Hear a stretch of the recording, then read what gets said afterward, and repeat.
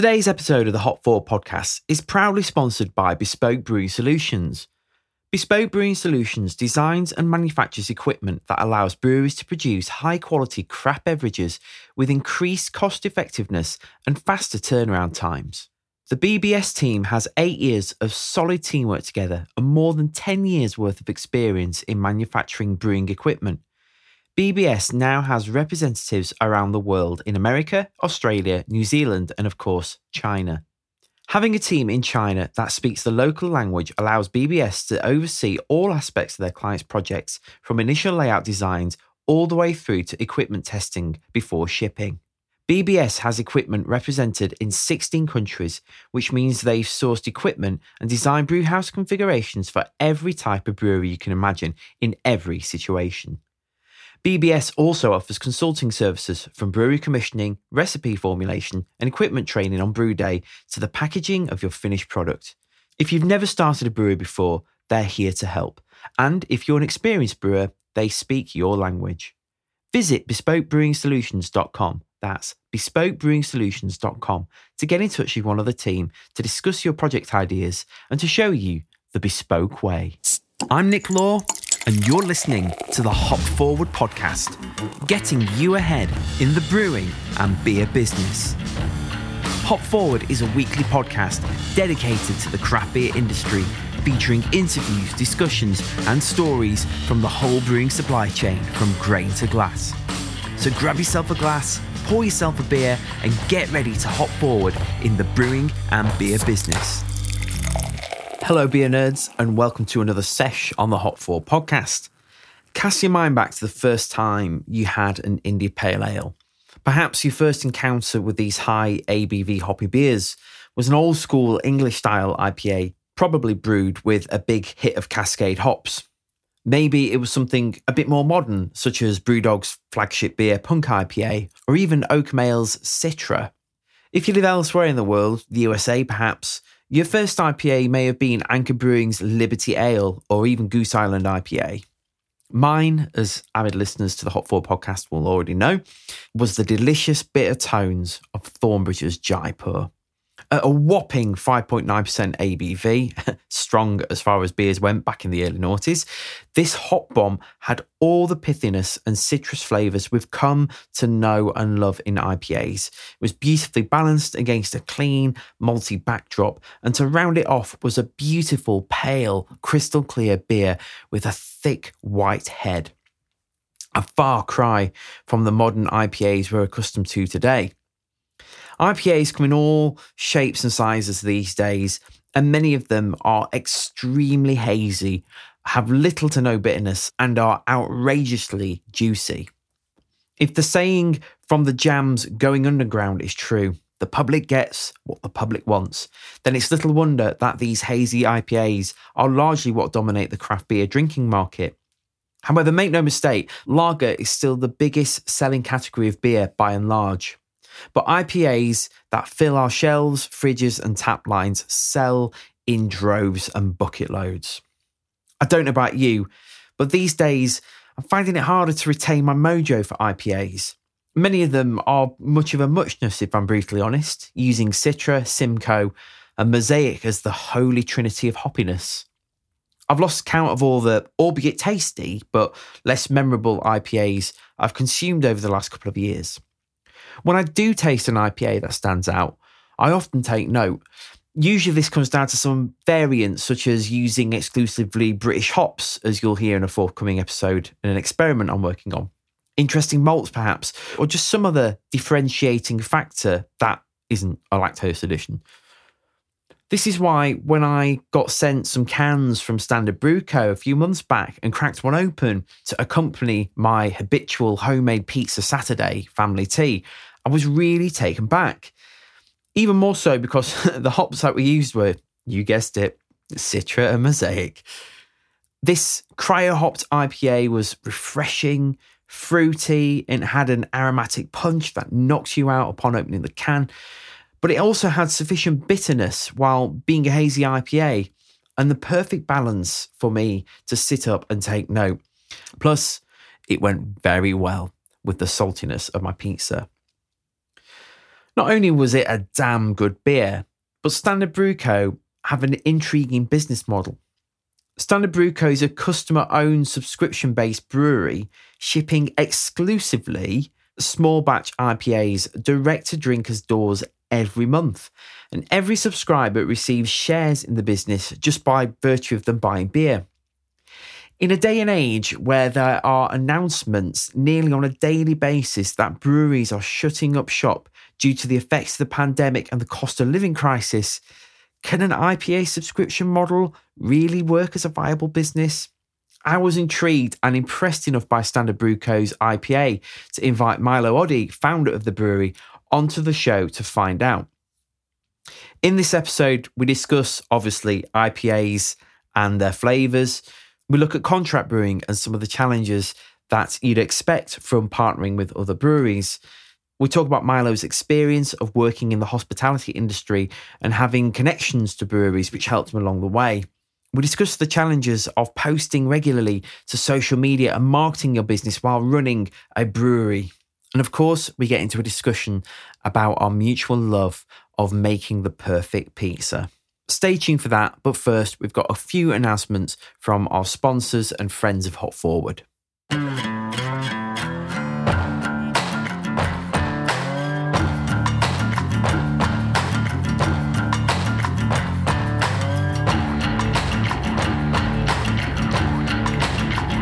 So, if you're looking for your next adventure in beer, get a load of this. Bouture Brewery are looking for an experienced brewer willing to take on a 3 to 6 month placement at the frontier of the craft beer market in Nigeria. The role is to provide mentorship to the existing brew team and head of production in key areas such as brew scheduling, SOP development and compliance, quality control and packaging and general brewhouse activity. They're offering accommodation on site, return flights and a visa. It's $2,000 or £1,500, depending on where in the world you listen to this, a month salary, food allowance package, unlimited beer, naturally, working with a great team, and obviously a unique experience. The start date is in June this year, 2022. So if that sounds like the adventure of a lifetime, contact co-founder Kevin Conroy with a brief covering note and your CV to kevin@baturebrewery.com. That's Kevin at BATURE brewery.com, and they will take it from there. Not only is Hop Forward a brewing industry dedicated podcast, but we also provide creative media solutions and consultancy for companies and people who are looking to get ahead in the brewing and beer business. Hop Forward works with a range of diverse enterprises from across the world of beer to provide branding and marketing consultancy, brewing and business advice, and bespoke creative solutions to help you hot rocket your way to success. Check out hopforward.beer for more info or connect with us on social media at hopforwardbeers. Finally, don't forget to thank our sponsors who make this show possible on a weekly basis. Today's episode of the Hop Forward podcast is proudly sponsored by Bespoke Brewing Solutions. Bespoke Brewing Solutions designs and manufactures equipment that allows breweries to produce high-quality craft beverages with increased cost effectiveness and faster turnaround times. The BBS team has 8 years of solid teamwork together and more than 10 years worth of experience in manufacturing brewing equipment. BBS now has representatives around the world in America, Australia, New Zealand, and of course, China. Having a team in China that speaks the local language allows BBS to oversee all aspects of their clients' projects, from initial layout designs all the way through to equipment testing before shipping. BBS has equipment represented in 16 countries, which means they've sourced equipment and designed brewhouse configurations for every type of brewery you can imagine in every situation. BBS also offers consulting services from brewery commissioning, recipe formulation, and equipment training on brew day to the packaging of your finished product. If you've never started a brewery before, they're here to help. And if you're an experienced brewer, they speak your language. Visit bespokebrewing-solutions.com, that's bespokebrewing-solutions.com, to get in touch with one of the team to discuss your project ideas and to show you the bespoke way. For now, grab a beer and let's crack open today's discussion.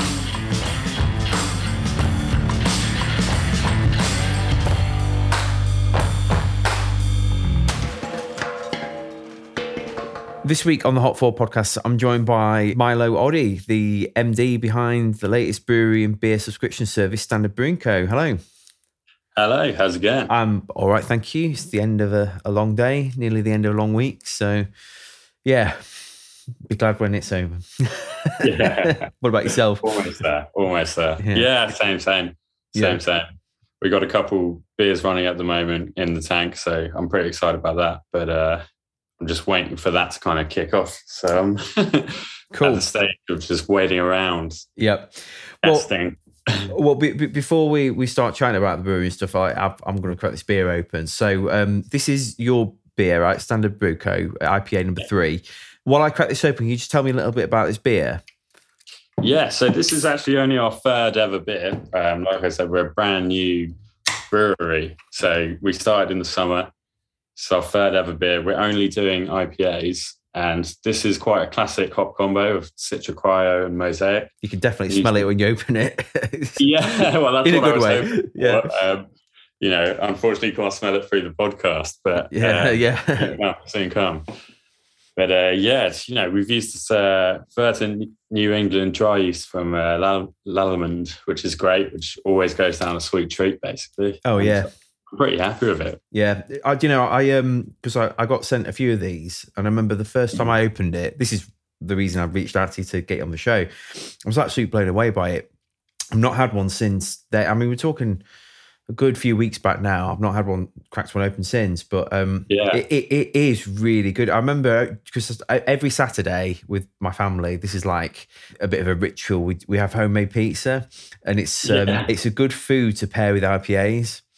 And I get sent a lot of different beers, and most of which tend to be IPAs. So you can get a little bit accustomed to them sometimes, and sometimes you can be like, oh man, no. They can be a bit samey sometimes. Exactly, not another hazy IPA. Or you just get stuck with the same flavours. Yeah, exactly. I was actually a little bit worried about that when I kind of chose the kind of Mosaic Citra combo. I did think, people have had this before. Maybe it's not going to work, and people are just going to be bored of it. But I'm really happy with the way it came out. People seem to be enjoying it, at least. So it's hard to put my finger on. It's one of the more memorable hazy IPAs I've had for a long time. And again, I think partly because it instantly hit me when I opened that. In the way the first time I opened it, I was like, oh wow, you can smell the hops there, Yeah. And there's something about it that it's got that sort of soft, fruity pillowiness that people often describe with NEIPAs, but there's an only subtle and ever so slight bitterness to it, but only just enough to kind of carry it through, like over the finish line. Because there can be a little bit like because it almost feels like too thin if it didn't have that bitterness. I would say it would be like on the way, but the bitterness kind of saves it a little bit. Yeah. But it's a I'm not just saying this because you're on the podcast, but it is a fantastic. It is a fantastic beer. So let's just go back to the start. I mean, just talk to me about the brewery, the business model, and why you've chosen to focus on IPAs. Yeah, I mean, I've been working in hospitality for about 10 years, and I've always worked in kind of craft beer bars or pubs or different places. And funny you mentioned pizza. I was actually a pizza chef for quite a while. Wow, there you go. but that's probably where I learned about yeast. I kind of started in all these craft beer bars, and at the time I was living in Brent, working at, I think it was the Beer and Burger in Willesden. They just opened its kind of craft beer bottle shop, and I'd just moved back from New Zealand, where I was for like a year, essentially. And I started working there, and I started tasting all these amazing beer. I'd tried lots of IPAs before, and I'd tried lots of stuff before, but I'd never kind of been exposed to this incredible range of different styles of IPAs and beers. And I enjoyed all the beers, but what kind of piqued my interest was, how do you make this? How do you do this? I started doing it at home. We started pots and pans, Yeah. cool box with like a tap drilled into it, you know. I think like 99% of people listening to this podcast will be able to relate to that. Yeah. I think it's quite fun. It's a great way, you know, me and my flatmates at the time were doing it and it was great fun. It stank, but, but it was great fun. But it meant that, you know, we've always had, well, at least I've always been quite the kind of host when it comes to a party or when it comes to even work, hospitality. That's the reason I did hospitality for 10 years. And usually that just means cooking for people, cooking pizzas or, you know, whatever, making cocktails. But making the beer was like the one step up. It was, what are we going to do to make this party so much fun and memorable for people? We're going to make our own beer and stick it in a fridge in the garden or in a cool box. Nice. See what happens. And we were surprised because the first one we did actually tasted like something. You know, obviously you expect just water. It was you have no idea what's going to come out. You have no idea what you're doing at that point. I kind of had a very basic 1 hop, 1 malt recipe. And eventually we kind of extended that and changed it a little bit every time, changed one little thing. And to the point where I was, started to understand a little bit what's going on. Obviously it was never very good because when you're fermenting in your cupboard, it can't be so good. It's only so good it can be. But yeah, it was great fun. So after that, I kind of went into Beer and Burger, who were kind of expanding at the time. And they had their core kind of lager and core pale, which they were contracting out in somewhere in the middle of nowhere, essentially, kind of small brewery.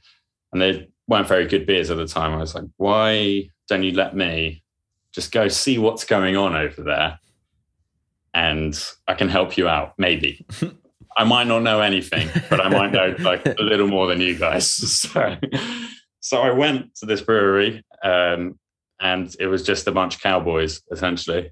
And they were, you know, being messy and not clean and whatever. And I was like, why'd you do this? And they're, yeah, just because, you know, that kind of thing. Yep. Like, this can't be right. Something's up here. So I told him, I was like, look, you got this fantastic business in the middle of London. Why don't you work with all these local breweries in London? Why don't you ask one of these small, amazing breweries in London to help you out? And I basically started doing that as well as being a GM for their pub, basically. Right. And that's how I started getting a bit more knowledge, doing that, going on different brew days and just sponging off anyone who was willing to let me. Yeah, awesome. So which, just out of interest, which breweries did you happen to go around? I went to quite a few. I ended up quite a few different places. So 1 Mile End, Bohem, a lot of those kind of Tottenham-based breweries. I remember doing one at Braybrook. And the countryside. They were great. You know, even some of the bigger breweries that we didn't even necessarily stock, like Camden and stuff. You just ask anyone, it's basically free labor, isn't it? Yeah. Oh, yeah, totally. So, yeah, and basically anyone who was willing to give us the time of day was great. For me, it was great because I tried reading all the books, but there's only so much you can learn from that. Especially like me personally, I don't really learn very well from just reading something. Just go in, then out straight away, essentially. So, like, you were doing that for a bit, and then just talk me through the next bit to get into where you are today. Yeah, so lockdown happened. Worked all the way through lockdown hospitality. Did some menu development for a pub, helping them make a pizza menu. Helped another pub kind of turn into a bottle shop kind of thing over lockdown, and doing just a lot of kind of pub work, essentially. Managing bars, managing pubs. And eventually I was sick of it. I can't do this anymore. This is wildly stressful, 70 hours a week plus, and it's just not good for your mental health and your physical health, and you're so tired. I was like, I need out of hospitality. I knew I wanted to go into the beer industry. I didn't quite know what to do. And I kind of looked at all the connections that I had from over the years and decided, fuck it, I'm just going to plunge in, see what happens. And now I'm basically contract brewing out of 1 Mile End in Tottenham. Really great guys, really, really helpful for me. You know, if I'm doing anything wildly wrong, they'll be like, why have you done that? So are you going in and brewing the beer yourself? Like, so we're contract brewing. Okay. Yeah, but because I know them reasonably well, they let me just kind of use them as an office so I can, you know, check temperatures on a regular basis. Right, I see, yeah. You know, because it's quite close to where I live in North London, Estate Newington. It's, you know, a cycle away for me, so it's perfect. Yeah, I think with contract brewing, I think that's one of the things, like, I mean, it's something I'd explored a few years ago, and I was talking to some brewers from across the country, but it's always that thing, isn't it? Particularly if you are a brewer on whatever level, and you know you've got that knowledge. It's always a little bit nerve-wracking to put your beer in someone else's hands, particularly like you think, well, they might not care about it as much as they do their own, and so on. So, you know, having the ability to go in and just make sure things are ticking along. Yeah. Right. I had a good relationship with them as well, because I'd been working in pubs for so long and always been ordering their beer. It's helped a lot along the way, you know, having these hospitality connections. Has been really helpful. Yeah. So what are some of the challenges you found when it comes to contract brewing? There's just many, many challenges. There's luckily, because of where I've worked, those places I haven't left it badly with those places, so they're willing to stock it and help me out. But it's finding time to do everything is really hard. It's, even if you're contract brewing, I couldn't imagine what it'd be like if you were opening a brewery by yourself, or with even just 2 other people would be crazy. Finding the time is just finding the time to make sales, to do the marketing, to, you know, put your socials up and whatnot, find it quite difficult. I think social media is still fun though, but well, it's I mean, I've been thinking about this a lot recently. I think in some people's minds it's just like, oh, you just put a post on Facebook, but it's kind of like, it's really not like that. You know, it takes to write all the captions, get all the right hashtags, make sure it's formatted for the right platform, to make sure that you've got a story version of something you want to post, but that's in a different format, making sure they're all slightly different. There's so many different things so to many do. little things that you forget. Exactly. And don't realize, just for one bit of content. And that's just one aspect. It is no wonder a lot of brewers either employ like a social media manager or just don't do it, because it's just like, you know, it's, again, being a brewer myself, like I remember there'd be times where I'd be mashing in and I set my phone on timer, balance it on one of the timber beams, and then climb up on the mash tun and hope that I got a good photo. And then if I didn't, you know, I'd do it again, but then I'd be checking, oh no, I need to up the liquor. Running out of time. Yeah, exactly. It's crazy, isn't it? Yeah. I've had to reach out to a few friends and be like, does this work if I post this? You know? Yeah, totally. Does this make sense? So talk to me about the IPA model and then the subscription model. So how does this work? Because obviously, you know, you've set up this brand and this this contract brewery, but it seems to me that you're trying to go for a slightly different business model. So can you just explain it and your thinking behind it?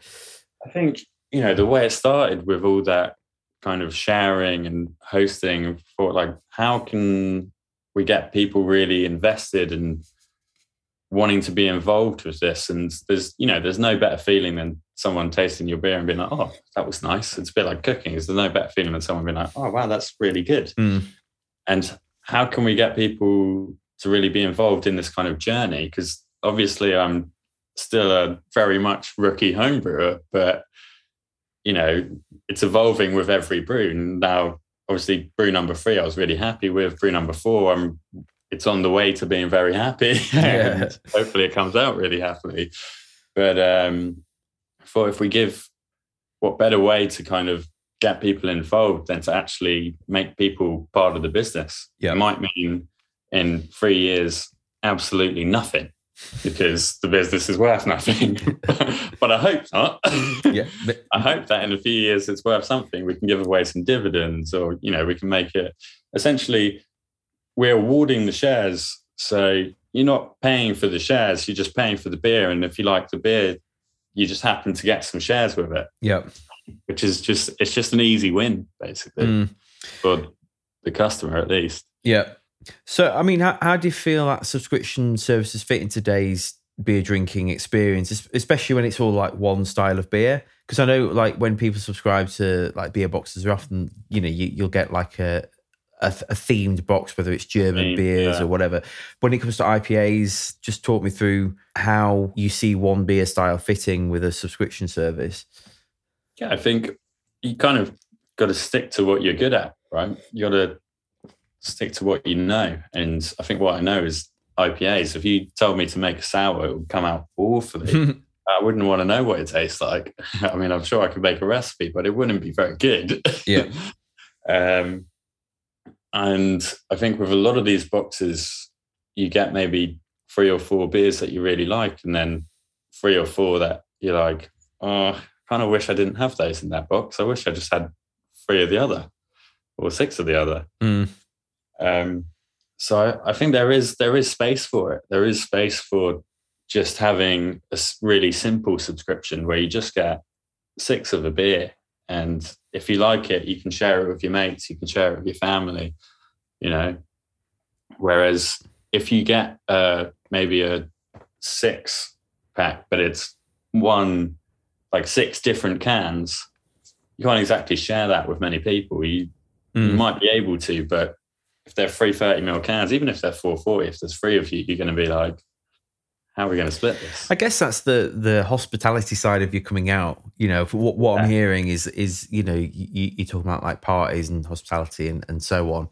And I almost feel like, particularly with COVID and stuff and lockdowns, we've almost lost the art of hospitality and people sharing beer, particularly people who are like actually into beer. Chances that people who see this podcast where you want to try a different beer every time and so on and so forth. You can end up, as I was talking to Dave Hayward from A Hoppy Place recently about this, saying that it's really not good to just be sat alone drinking by yourself these big beers. Whereas if you've got like if you're hosting a party and there's some good beers there, but not in a way that it's like, oh wow, you've really got to sit down and analyze this lambic. Just a kind of nice sessionable beer that's an accompaniment to whatever is you're doing. There's something really special about that, and I feel like we've lost that art a bit. And I think there's still a time and place for having your special beers that you don't necessarily get every day. Totally. And I think there's definitely a time and place for those styles of subscription. I just think there's a time and place for multiple different aspects of it, I mean, you can go to a bottle shop, and if I go to a bottle shop, I'm not going to get the most basic thing in there. I'm probably going to try and find something I haven't tried before, something new. But if I'm going to order something to my house, I might not necessarily get something completely new. I'm quite curious, actually, just as I finish off this IPA number 3, like a couple of things. How much of the input did you have when it comes to developing the recipe? Did you talk through with the contract brewery, the kind of thing you're after, or were you quite specific? And the other thing I'm just kind of noting is like, it's again, like, it's rare that I'll come to the end of a hazy IPA and think, I could totally drink another one of those. But I could actually totally drink another one of those. Yeah, and I think that's that. Yeah, but I think that's really rare in that kind of beer. Like in maybe something like if I went to a pub that had a really good pint of London Pride on, I could definitely just drink that all night. But with IPAs, I'm normally like, I'm kind of done now. But like, I totally could drink another one of those. So I guess the 2 questions off the back of that are like your input into the recipe development, and secondly, it's all my recipe, right? Okay, but they're there to help me as well. So if I was to say, if I added this much of that, do you think that's a terrible idea? I think if I had lactose to an IPA, is that a bad idea? Yes. I had some kind of crazy idea. I was like, what if I made a pine syrup and put it in? Would that work? And they were like, you could do that, but a bit dangerous. But they're there to calm me down a bit, basically. Yeah, fair enough. So, I mean, what? It's all my recipe. It's all my recipe. So, what do you think makes a good IPA then? I think there's multiple things that can make a good IPA. I like my beers to be drinkable. I like to be able to drink it, but don't get me wrong. I'm still, just because I can't have a whole big bottle of Cantillon doesn't mean I don't love it. I still love it, but I wouldn't necessarily drink the whole massive thing. I just think what makes a good IPA just has to be well balanced, basically. I think this is the most important thing. It doesn't matter how strong it is or how hoppy it is. It just has to be a balanced drink. Yeah. Like any beer. It just has to be a well-made beer, essentially.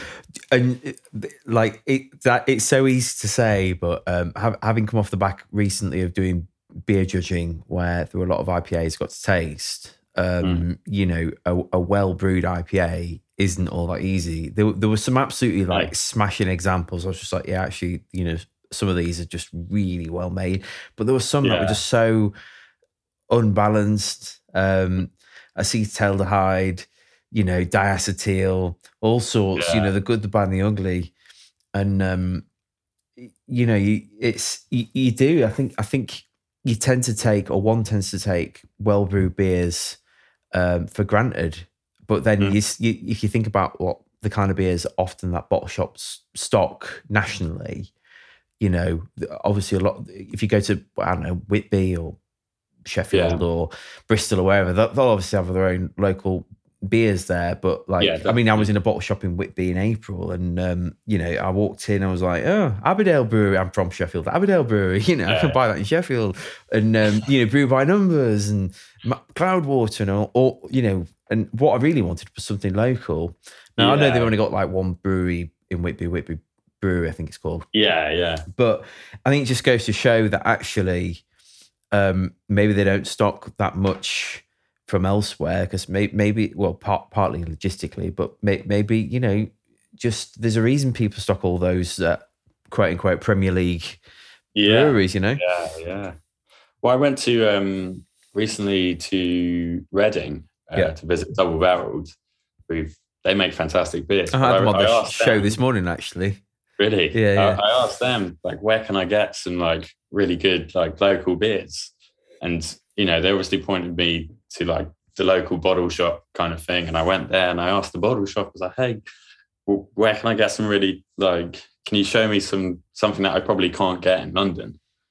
And they pointed out the obvious ones, your Siren, Double Barreled, and I explained to them, I was like, no, I don't. I work in a bottle shop. Is there anything that I might not be able to get?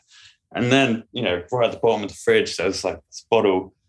She was like, oh, got this. It's brewed in a guy's garage down the road, but it's really good. Give it a go. So I had it. It was incredible. It was such a good sour. Oh, nice. It was called Dolphin Brewery, I think. Never heard of them. It was great. I was so impressed. But isn't that just amazing though when you come across those kind of breweries and stuff? I mean, again, coming back to Double Barreled, I was talking to Lucy just this morning, and she was saying how their first outing they'd paid to go to Craft Beer Rising, which was a lot of money, but they were bringing their garage. Yeah. So they had all these people like Melissa Cole and Pete Brown come over being like, wow, this brewery, you should really watch out for them. They're amazing. They were just like, how come we've never heard of you? It's like, because we made it in our garage. But that's a little bit like, I don't know if you've heard of Middle Child.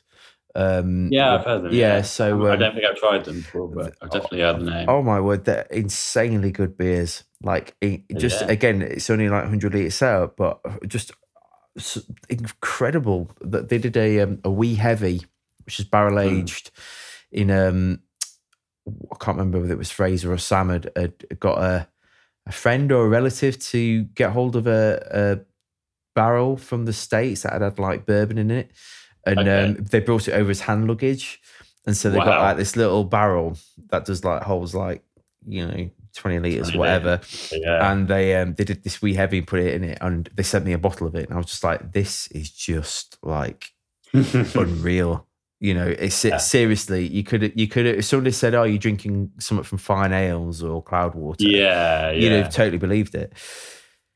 And it's amazing that there are, these small breweries out there that are making such quality beer, Yeah, it's great. I think it's really, really good. It's amazing that they managed to get into these bottle shops as well, which is, I think it's really cool. That if you're a bottle shop and you're selling something from someone's garage, so it's like, that's great. Yeah, well, I think as well, because I know when I started Emmanuel's, which is my brewery and brand, it's kind of gone a bit full circle. So I started here in my house. I then got a job as the head brewer at the Sheffield Brewery Company for a while and took the brand with me. So I brewed it out there. And then when I left Sheffield Brewery, it came back here. But when I started Emmanuel's commercially in 2015, like, there weren't that many people brewing out of like their home or on a small, like I was sort of Cuckoo brewing out of Sheffield Brewery on their pilot kit, which did 100 litres, which at the time was like massive. I was like, oh my word, I'm making 100 litres. That's like 9 or 10 cases of beer, and job now. Well, exactly. Well, yeah, I did. And but like back then, like bottle shops, they might take a bit of a punt on you because it was like there weren't, even relatively speaking, that many breweries. Whereas now there's like over 2,000 or 2,500 or whatever it is, some silly number, and it's kind of like, oh, you got a brewery as well, everyone and their dog's got a brewery, so it's it makes it even harder. I mean, how have you found it as a brand and a new brand entering the market? Have you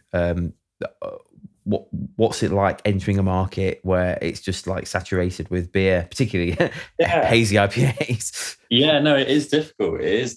I have found, apart from finding it hard to get the time just to go around giving people the beer to get the name out there, that's difficult. But the actual kind of beer scene everyone's been quite friendly about it. Everyone's quite welcoming because other breweries also want to try new beer. Yeah. What I found. So we actually managed to tag on to the London Craft Beer Christmas market, right? That was recently, wasn't it? Yeah, it was like a couple, like maybe 3 weekends or so ago. And I managed to tag on with Beer and Burger because I worked for them for so long.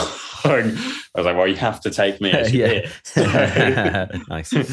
So I was pouring beer with them under the kind of proviso of Standard Brew Co, which was helping out quite a lot. And, people were so excited that there was someone that they hadn't heard of there, which was, for me, was great because I also had other breweries coming over being like, oh, swap beer, or, the guy selling donuts over there. Oh, you want a donut? I'll have a beer. Yeah, it's amazing what beer can buy, isn't it? I thought it was going to be way more kind of cliquey, kind of hear all this stuff about it being everyone being a bit involved with each other and they don't want new people coming in. But it's not. It wasn't like that at all. I found people to be so welcoming and really nice. Yeah, but that's always been my experience, to be honest with you. I've got a friend who's a coffee roaster. He's also a home brewer as well. And I remember him saying to me how when it comes to like him borrowing ingredients or whatever to make beers, everyone's all like, oh yeah, have some of this, or I'll give you some yeast or whatever. He says when it comes to coffee, it's like a closely guarded secret, and people take offense just that you even asking for any advice. Yeah. And he says he says you won't find it in any other industry. No one shares resources and knowledge like they do in beer. And but that's what I've always found, I was so pleasantly surprised. I was really kind of expecting the worst. Went in with kind of, all your worries and stuff, and came out just being like, wow, that was really, really good. Yeah, everyone's dead right, and I've always been able to like, either get on the phone or I mean, I've spoken to complete strangers sometimes just through. There's a Facebook group called the UK Brewing and Beer and Professionals, or there's one in the States. Obviously, I'm now in the USA called the Craft Beer Professionals. But like I've like had people literally be like, I've asked a question like, oh, they'll message me say, here's my number, give me a chat.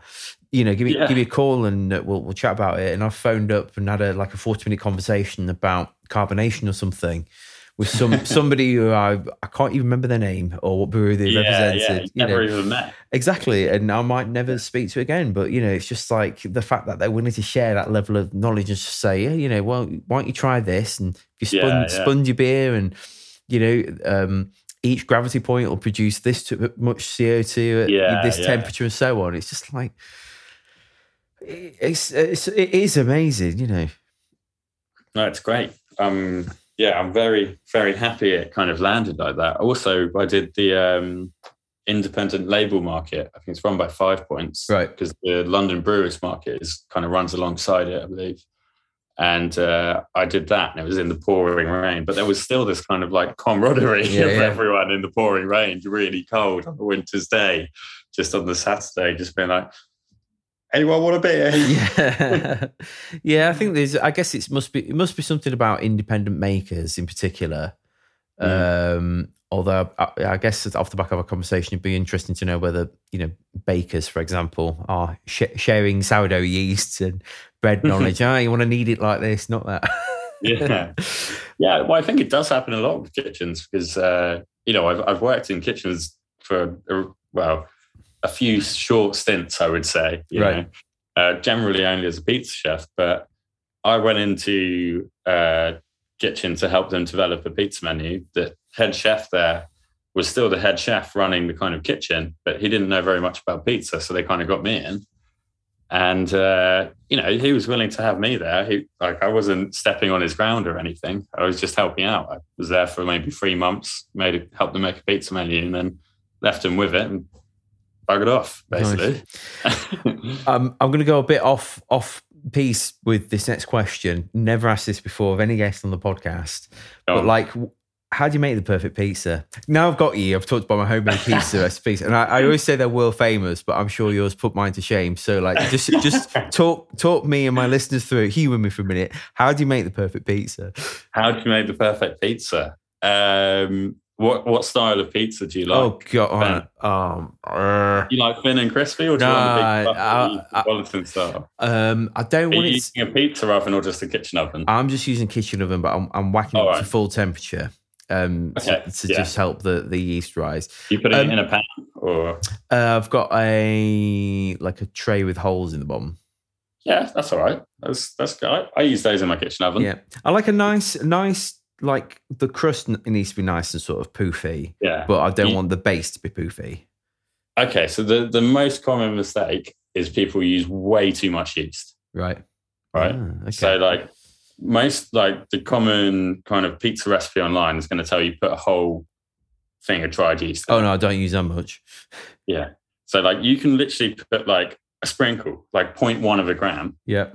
And you're going to be fine. Wow. You'll be all right. But what I would say is if you can, use fresh yeast. And even if you can, use sourdough, basically. Ah. So if you can't be bothered to use sourdough like me, because I'm lazy, just get some fresh yeast. You can leave it in the freezer. It will last for ages. Okay. And for a kitchen oven, you probably want 60% hydration, 62% probably. So it will be kind of crispier, but if you have it too wet, it's going to be soggy, essentially. Yep. So anything above 65 is going to be soggy. So what I would do, tiny bit of yeast. Yep. Put maybe all of your water and the same amount flour in, and with your yeast, leave that out for a couple of hours in the warm. That will make a kind of poolish kind of thing. Your yeast will get going. It will get a little bit sour, even though it's not sourdough. Stick that in the fridge overnight. In the morning, take it out. Put the rest of your flour in with your salt, your olive oil, any additional stuff you want to put in. If you want it crispy, put a tiny bit of sugar in or a bit of rye flour. Back in the fridge till the evening. or even till the next day. Then in the morning, ball it up, and then you'll be good to go by lunch. I love it. Nice. Yeah. Yes. Or if you've got another day on your hands, ball it up, leave it in the fridge, balled up, and then see, my pizza can go to a whole new level now. I suppose it's a little bit like, I mean, if I was to use dried yeast but rehydrate it a little bit like I do with the brewing yeast. Yeah, that's what that first step is. Yeah, it sounded like it. Yeah, so you just don't use a lot of it. Is the problem is like everyone just puts like a whole bag of yeast in, has it in like an hour, and they get a tummy ache and they wonder why. Yeah, yeah, just all right. Yeah, like, yeah. It's just growing in your stomach. It's like, if you put 4 kilos of yeast in 1,000 liters of beer, you wouldn't feel very good afterwards. Yeah, no, totally. So bringing it back to beer, then, what kind of IPAs do you think go well with pizza? Like IPA styles, I mean. What kind of IPA styles? Well, it depends. With your kind of spicier kind of pizzas you can have in New England with the kind of sweet touch will kind of cut through. And with your kind of more, your kind of vegetable-based ones, which might not have as pungent flavors, so maybe no artichokes or something. If you had artichokes, you could use like a West Coast, could go really well with it. Some like kind of earthy kind of flavors. See, I've just discovered artichokes recently. It's not something I've ever really, coming from a working class town on the north of Sheffield, it's not something you ever really came across. No, half of my family's from Italy. So, oh, right, okay. I've grown up been going to, they all live, like that side of my family all live there. So I've been going to Italy probably once a year since I was a kid. So, nice. Seeing them and been in touch with those kind of feeds and stuff. Yep. So it helps. Nice. So what kind of beer would go well with a pizza with artichoke on it? Yeah, something earthy. Maybe even something with New Zealand hops would be really nice. Just something with a bit more kind of like gut to it, a bit more earth to it. Yep. And then I think, you can have a session IPA with like a margarita or a marinara or something with a little less, maybe some like garlic will go quite well with it because you can just bang and bang. Yeah. Okay. And what about black IPA? Black IPA. Ooh. Maybe a black IPA you could go with maybe even still the artichoke, something with like quite pungent flavor. Something that you can really, don't think anything spicy, but I do think something like an artichoke, or even you can get these like it's kind of like a wilted broccoli kind of thing that you get in Italy quite a lot, and it's always kind of brined in like a garlicky vinegar. I think that would be really nice with kind of slightly maltier aspects. Nice. Yeah. What's your opinion on black IPAs? Because I know it's a beer style that divides opinion quite a lot. Yeah, I quite like them. I'm pro. Yeah, I'm pro. Yeah. Do you think when it comes to brewing IPAs, you can explore other IPA styles like black IPAs or like heritage IPAs, that kind of thing? Or? Yeah, definitely. Well, there's the fun of only doing IPAs. You can just go everywhere within IPA, can't you? Yeah.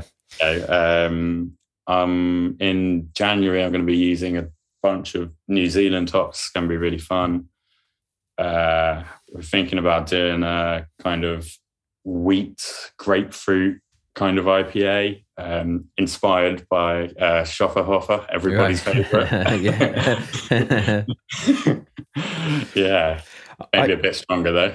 Yeah. I used to work with a brewery called Eyes Brewing, based in Bradford. They've shut up shop several years ago now, which is quite sad. But they used to brew they were a wheat focused brewery. So every beer they brewed was focused around wheat, but not necessarily in a kind of like a Hefeweizen kind of way. And they did a white wheat IPA, and it was just absolutely stunning. And using wheat with kind of forgotten. Yeah, I think there are lots of again. regular listeners to my show will know this is why this beer IPA 3 really sort of took me by surprise. People know that I'm not the biggest hazy IPA fan. It's not that I don't like hops. I love hops, but I just, like you said earlier, that there are so many. Oh, Citra Mosaic. Oh, look, Citra, which made us laugh when you were saying about yours being Citra Mosaic. There are so many beer alikes in the way that, when the Arctic Monkeys came out, all of a sudden it was like every band in Sheffield was signed or from wherever. As long as your band had either like a Cockney accent or a Yorkshire accent, you were fine, because it was all like, I went down to the pub with my mates and all the rest of it. It's like, oh, I've heard that song before.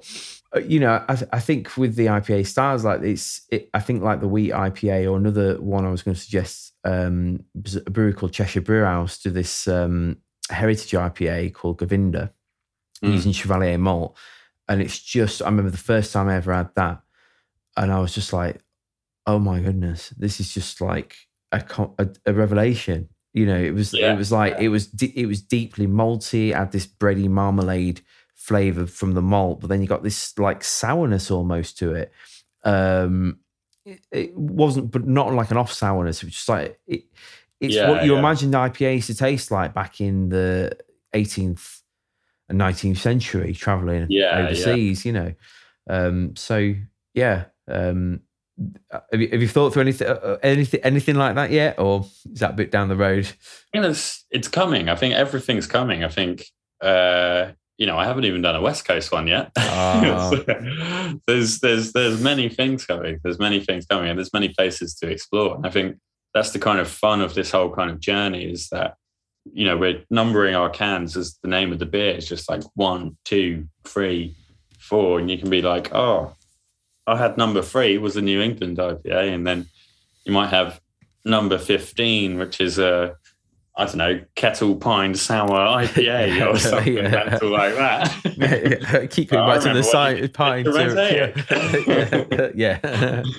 Yes, I had a marshmallow s'more sour IPA with chocolate chips and squirrel hair. This one's got the dust from my Henry Hoover.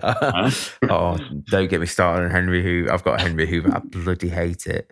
Oh, no, I love mine. Well, I live in a terrace house, and it's so it's too big for a house. Particularly, it's definitely too big. Especially with his big silly nose, and you drag it. And because his body's so big, I can't believe I'm ranting about this. His body's so big, and he don't move, and he falls over. I just find that I'm randomly going, "Oh, so stupid," to myself, like I'm giving him a persona. I'm just like, "What's wrong with you, Nick? You've lost it. You've completely lost it with Hoover." I had my flatmate recently being like, "Oh, this is," we had to buy a Hoover, and he was like, "Oh, we should get a Dyson." And I was like, "No, man, Henrys are for life, not for Christmas." We're getting a Henry. See, I had the opposite conversation when I got married, in that we when we rented, the owners had a Dyson, and it was like, turn it on, it'd like suck up your house, and it was just like this monster. And I was like, I want a Dyson. And she was like, no, I'm never going back. It's too heavy. It's too heavy. Let's get a Henry. It's got a smiley face and everything. You can just drag it around. I'm like, okay, we'll get a Henry and stuff. And I'm just like, I knew I should have got a Dyson. The only thing I found with the couldn't get in the corner. Yeah, you can't take the bloody thing off. Yeah, good point. There must be the perfect Hoover out there somewhere. See, what's this podcast coming to? IPAs, pizza, Hoovers. Maybe on that bombshell. It's been great to chat to you, Milo, and all the best for Standard Brew Co. I wholeheartedly recommend people try your beer if IPA 3 is anything to go by. How can people get on board now before you do the pine-infested squirrel beer? You can find us online at standardbrew.co. Find us on all the social media platforms at Standard Brew Co. Give me a shout. If anyone wants to talk beer, just give me a message. You can find us, you can buy the beer in a few select stores at the moment. It's just like 3 or 4. You've got the Beer and Burgers that are selling them. I think they're probably the biggest ones. If you're ever in Kentish Town, just kind of where I grew up, my local pub around there, the Stag, is selling it, which is very nice because I've managed to get my beer in the old local. Oh, you live the dream now. Dream, yeah. You've made it. Yeah. Awesome. And they also sell my pizzas. So Okay. Can I get 3 pints of Litterback remodel? Well, it's that time again at the bar for another week of the Hop Forward podcast. Don't forget to subscribe to the show on iTunes, Spotify, and all other good platforms. Be sure to visit hopforward.beer to find out how we can help you get ahead in the brewing and beer business. We make your beer look as good as it tastes, and we help you brew up a better business through branding, marketing, and consultancy. Remember to follow us on social media at Hop Forward Beers, and for another week, cheers.